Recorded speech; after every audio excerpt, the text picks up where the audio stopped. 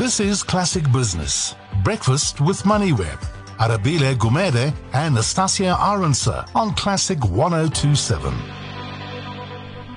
It's about 7 minutes to the top of the hour. FNB has detected abnormally high volumes and disputes of suspicious debit orders with descriptors Procall and Mzansi in rather late last year and early this year. And to talk to us about what they're doing with regards to that, we're joined on the line by Dr. Christoph Nieuwoudt, who is the Chief Executive of FNB Consumer. Dr. Nieuwoudt, thank you so much for your time. Perhaps let's start off there. I mean, there were a whole host of complaints last year, whether you were looking at some of the trending topics with regards to this on Twitter. From your side as FNB, what have you done to be able to deal with this issue? Hi, Natasha. Nice to be on the show. Look, I think it's a very emotional issue when people just take money off your account, and I think given all the corruption in the country, people are tired of that. So. What we've got in place is actually quite a few proactive measures for people to get that right. So when a new debit order is loaded, we will typically SMS you. You'll be able to see whether you authorize that debit order.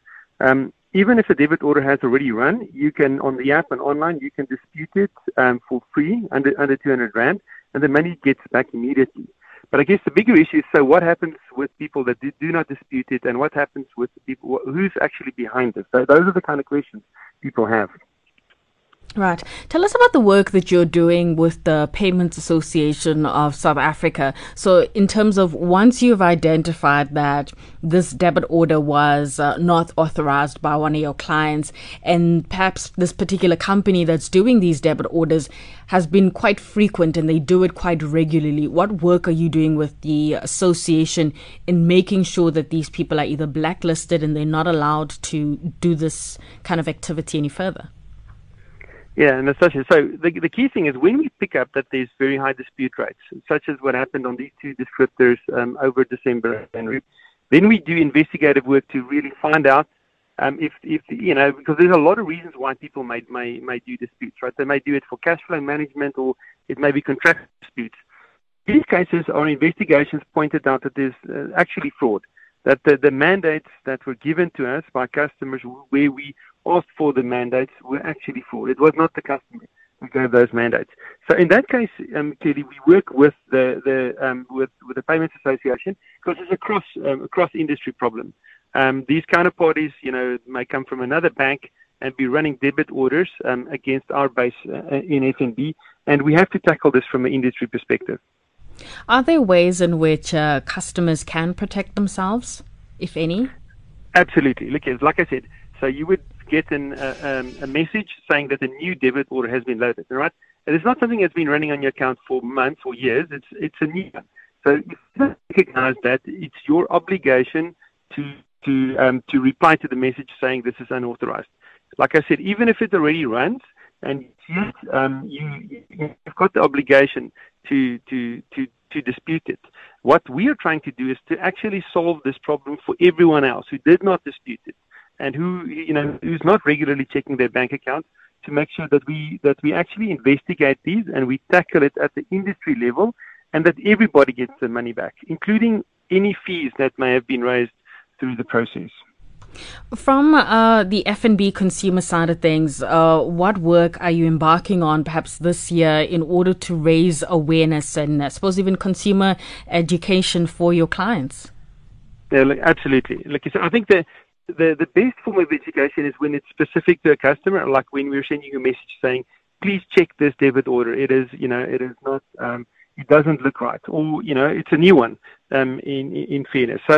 So we're doing, and I think we do need to tackle the syndicates that sit behind this. We need to tackle systematically as well, because they keep developing the modus operandi to tackle it. But like you said, of course, consumer education and raising awareness of this issue. People tell me, why are you talking about this? This is a negative topic. And I say, look, it's very important for us to talk about topics that are in our customers' interest and that will inform them about how to protect themselves.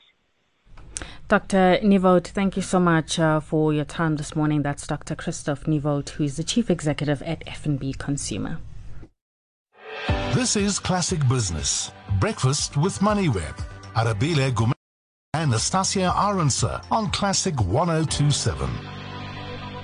We've got about 2 minutes left until the end of the show. Yesterday, news came out that President Cyril Ramaphosa has established a special tribunal to fast-track the finalization of more than 7 billion rand in civil claims that are linked to corrupt or irregular state contracts and ensure that looted taxpayers' money is returned to the state.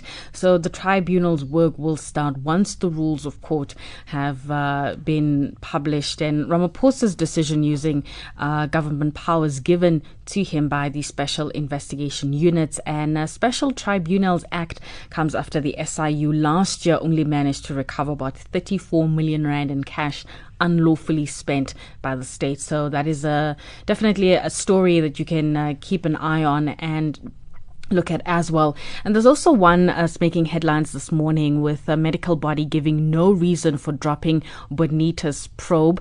This came last week that the scheme threatened to interdict Business Day newspaper from publishing details of the draft report. You can have a look at that news story, one of those making headlines this morning. Greg Davies from Kratos Capital, thank you so much for your time. We'll be back tomorrow. Unfortunately, we couldn't get a hold of Arabile, but we'll try to talk to him tomorrow just to find out what is happening in Manchester and what do you do when your team has a draw? Do you celebrate? Do you not celebrate? Are you just thankful for the fact that you didn't lose? How does it work? But that's it from me, Greg Davies. It's 8 o'clock.